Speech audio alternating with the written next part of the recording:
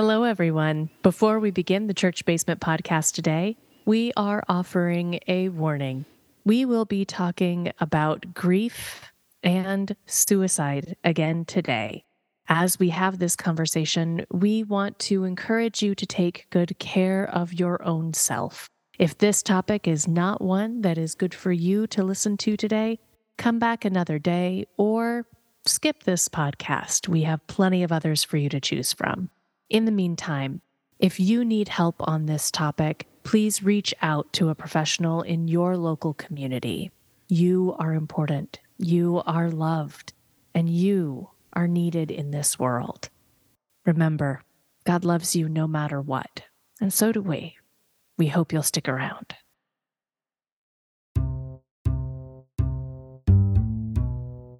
Welcome to the Church Basement Podcast. Today's topic is Lot's wife. Grab a cup of coffee or tea, strap on your running shoes, or pick up your knitting needles or crochet hook and join us. Let us introduce ourselves. I'm Pastor Amanda Llewellyn, and I serve as the pastor at Central Lutheran Church in Northeast Portland, Oregon. And I'm Dawn Miller, a member here at Central and the producer of the podcast. Okay, so a few weeks ago, we were talking about Sodom and Gomorrah, in which we were very briefly introduced to Lot's wife. Yes. As I was editing that podcast, I just kept coming up with more questions about her and her story, and most specifically her ending. So we decided to give her her own podcast, which is more than she gets in the Bible because we don't really even know her name. No, we don't. I joked that we could call her Pilar or many things, yeah. Salt, but no, that I am aware of, we don't have her name. If someone out there does know her name, please feel free to reach out to us and let us know her name. Okay, so just a brief recap of the story of Lot's wife. Sure. So Lot's wife is a woman who is married to Lot. Lot is someone who lives in the city of Sodom and is related to Abraham. And the angels go from speaking with Abraham and Sarah, they go to Sodom. And in speaking to Lot, they come to his house, they knock on his door to stay there in the kind of courtyard area. Lot says, no, come in, because that is something that the Hebrew people do. They bring them guests and visitors in. Mm-hmm. And this is where the people of Sodom say, no, send out the strangers so we can beat them up. And Lot says, no, take my 2 daughters instead. And all kinds of terrible things happen. God decides the people of Sodom are terrible and are going to be destroyed. So the next day, Sodom is set for destruction. Lot, his 2 daughters, and his wife are the only ones who are going to be saved. And they are told, don't look back, just leave the city. And so the 4 of them are fleeing the city. And this is where then Lot's wife, as they are fleeing the city, turns and looks back to see the city. And in that moment when she looks back to the city, she is turned into a pillar of salt and she dies and does not survive. There's so many questions I have about this. Mm-hmm. First of all, let's talk about the pillar of salt. Mm-hmm. Do you think we're supposed to read this as literal? Is this metaphorical? The first place when we were discussing this that it went was salty tears, right?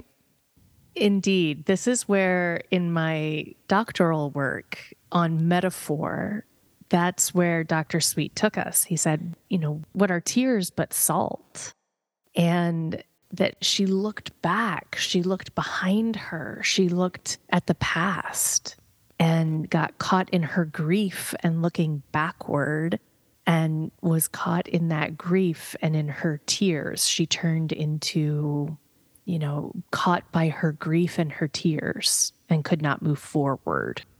And that was his suggestion of the metaphor reference there, which is powerful. It's incredibly powerful to think about that we can easily get caught, especially in moments of grief. We can easily get caught looking backwards looking back at a massive trauma that happened. If an entire city was destroyed, all the people that you knew were destroyed. And we see how the women, how her daughters were offered up, right? We see how the women in that city were being treated. We don't know what the situation for women in that city was. We don't know really. We just get this glimpse, and we don't know how many innocent people within that city were going to be destroyed.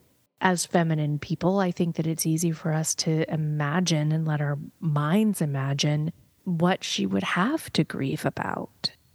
And to look backward and to turn from running and to look back on a city and to weep, to be caught in the grief of that and to not be able to look forward to a new life and to a new way of being and to a new city and to remaking everything all over again. This would be yet another move, yet another new life, yet another new start for her in yet another foreign land. It's so relatable to think about getting caught in that grief and not being able to go forward and being turned into a pillar of salt, into a pile of tears. But tears can also be tears of joy. They can. If she just couldn't take it anymore and just out of sheer relief that possibly some justice had been done, and it was not necessarily joy, but the relief, right? Ooh, now that's a fascinating idea, isn't it? What if this was like justice and freedom? Oh, I hadn't gone there. Because Dr. Sweet, I mean, that was from a masculine perspective, of course. Sure. Yeah, that's a very interesting perspective as well, to think that she was being set free from this place. Well, and the patriarchal reading that I always had up until most recently is that she was weak for turning around and looking back because she was told not to, right? And I don't know why I thought that is particularly a quote unquote weak thing to do. If it was a curiosity issue or she just wasn't strong enough to do what she was told to do, but I don't know. However, the other thing that you could think of salt in is people talk about rubbing salt in a wound, right? Right. So is this poor Lot's wife adding the insult to injury upon everything that she's ever done is now she's just a giant pillar of salt for all of her trauma and issues and problems? I don't know. But I'm really fascinated by this idea of like joyful release or, that is fascinating. Going to make you think on that one a little bit, huh? Yeah. Yeah. I am definitely. So given this discussion, why do you think she turned? Because she didn't have to. Nobody else in the story does. Nope. So why do you think that she does? I think we can imagine 100,000 reasons, and we don't have any scholarly evidence. So for people who are listening, this is a total, I wonder, I notice. This is a complete, we don't know why she did this. There's a curiosity reason, perhaps. There is the... Yeah, curiosity of, is he really going to kill everybody? He being, quote unquote, God. Is God, God, the God of steadfast love? Is God going to go through with this? What would it even look like? That would get me to turn. Yeah. What would it look like? Were there sounds? There had to have been. One would imagine. Was there a sound? Well, I mean, I don't know. You don't know. They show the plague in Egypt as being a silent wind that swept through, but then the cries of all the people in Egypt go up after the death of the firstborn, right? So is it that people were beginning to scream and cry because of death? Or was there, how did the destruction come to Sodom? We don't know. Was there flood? Was there earthquake? What was she looking back at? Now I'm curious, was she looking out of justice and vengeance, or was she looking out of grief? Was she looking for survivors, innocent survivors, or was she looking to see the people who would have harmed her and her daughters? Was she looking for them to have come to justice? I don't know. So curious. Yeah. Or if it was just a straight up, I know that if I turn, I will die, and I don't want to go forward. No matter where this journey takes me, I'm done. I'm finally taking agency and I'm done. I don't know. That's a very fascinating. It is in some ways a choice of death by suicide. Mm-hmm. Right? To say, if I know that this is a pathway to be done, and to not go forward with this person who was willing to give my daughters over to an evil town, and this is the way that I can be done in this world, then I will make this choice for myself. And that is a form of agency. Mm-hmm. In a time when she did not have any. Yeah, the choices for agency for somebody in that time were limited at best. Yeah. But to choose like holy salting? How I mean, it would potentially be a kinder death than anything else she could have come across in that time. It's true. It's true. Powerful questions and a powerful image. And its own kind of grief, its own kind of tears, its own kind of wound. Fascinating. Have you ever done a Bible study on this particular story? I haven't. I mean, on Sodom and Gomorrah, yes. And especially because it's used as, one of the clobber texts for LGBTQIA exclusion, but not on Lot's wife.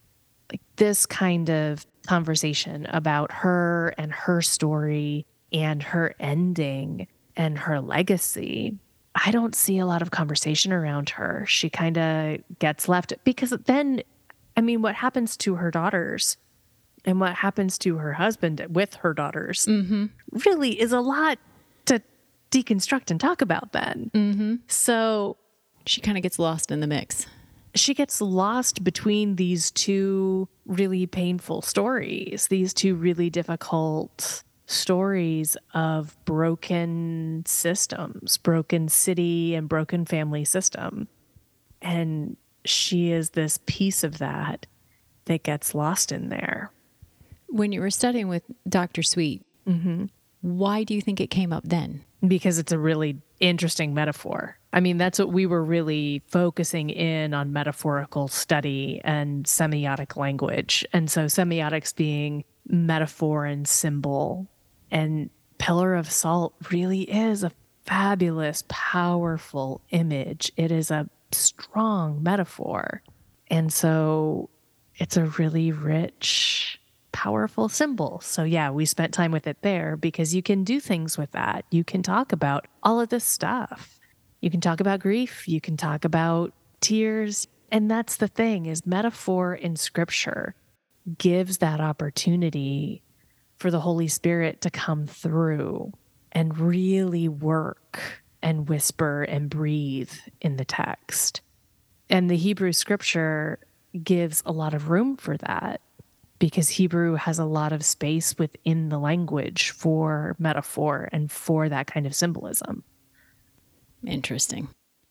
Okay, go with me on this one. Okay. In your mind, whenever you hear this story, is she like a pile of salt, or is she like a statue made of salt? Ooh. Because I can see reasons for both of them, and I go back and forth in my own head when I hear this story. Oh, what a good question. I've kind of imagined like a pile of salt, but it's a pillar. Yeah, and the pile of salt, I don't like that, because then I can see the wind just blowing it away, and I want her story to have more relevance than being able to be just blown away, right? Ooh, see how powerful metaphor can be? Yeah. Right? Because the Spirit could just blow her away. Could. But she's a pillar. It would be worth doing an actual word search of the Hebrew to see what the translation may bear, what the actual word is there for pillar.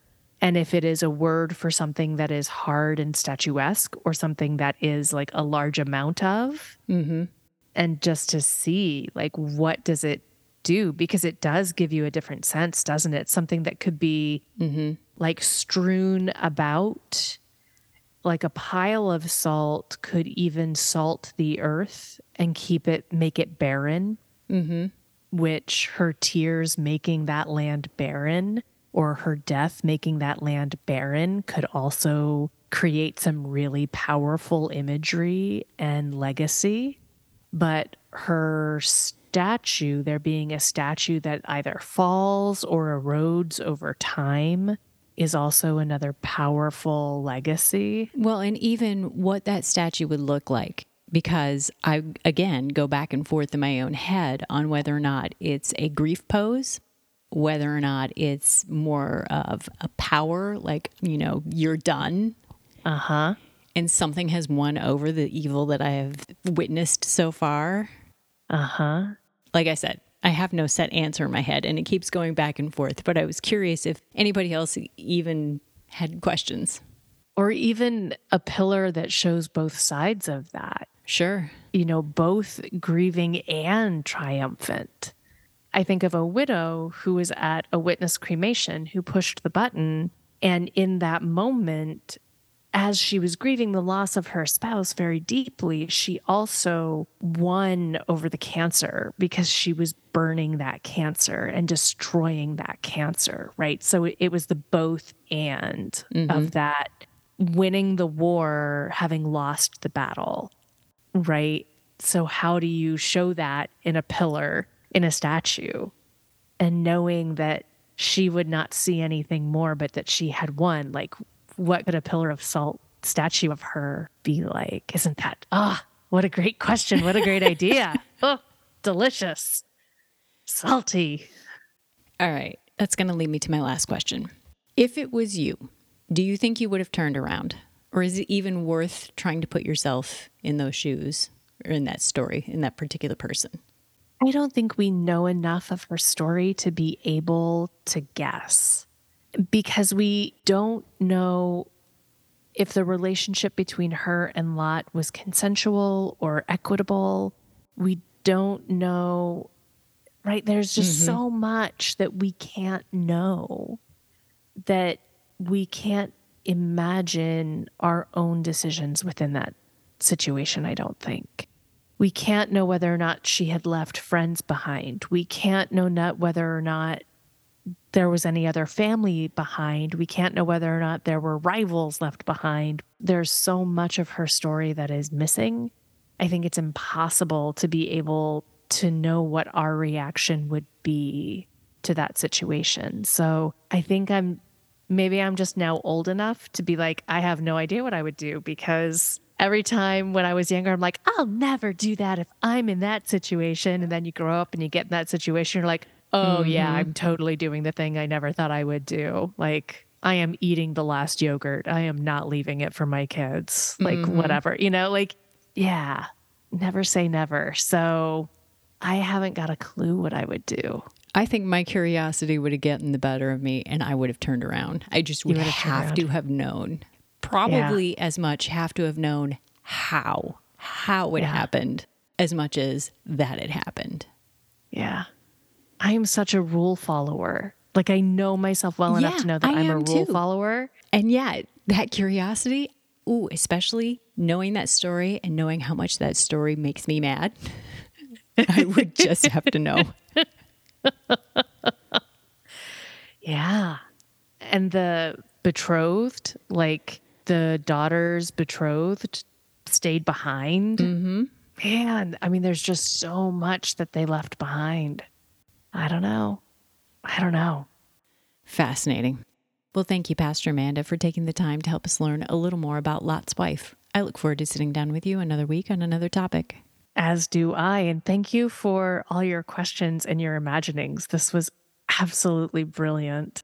If you have a topic that you have a curiosity, a wondering, a noticing about that you would love to talk about or hear about, please reach out to us. You can find us on Facebook or email us at podcast@centralportland.org.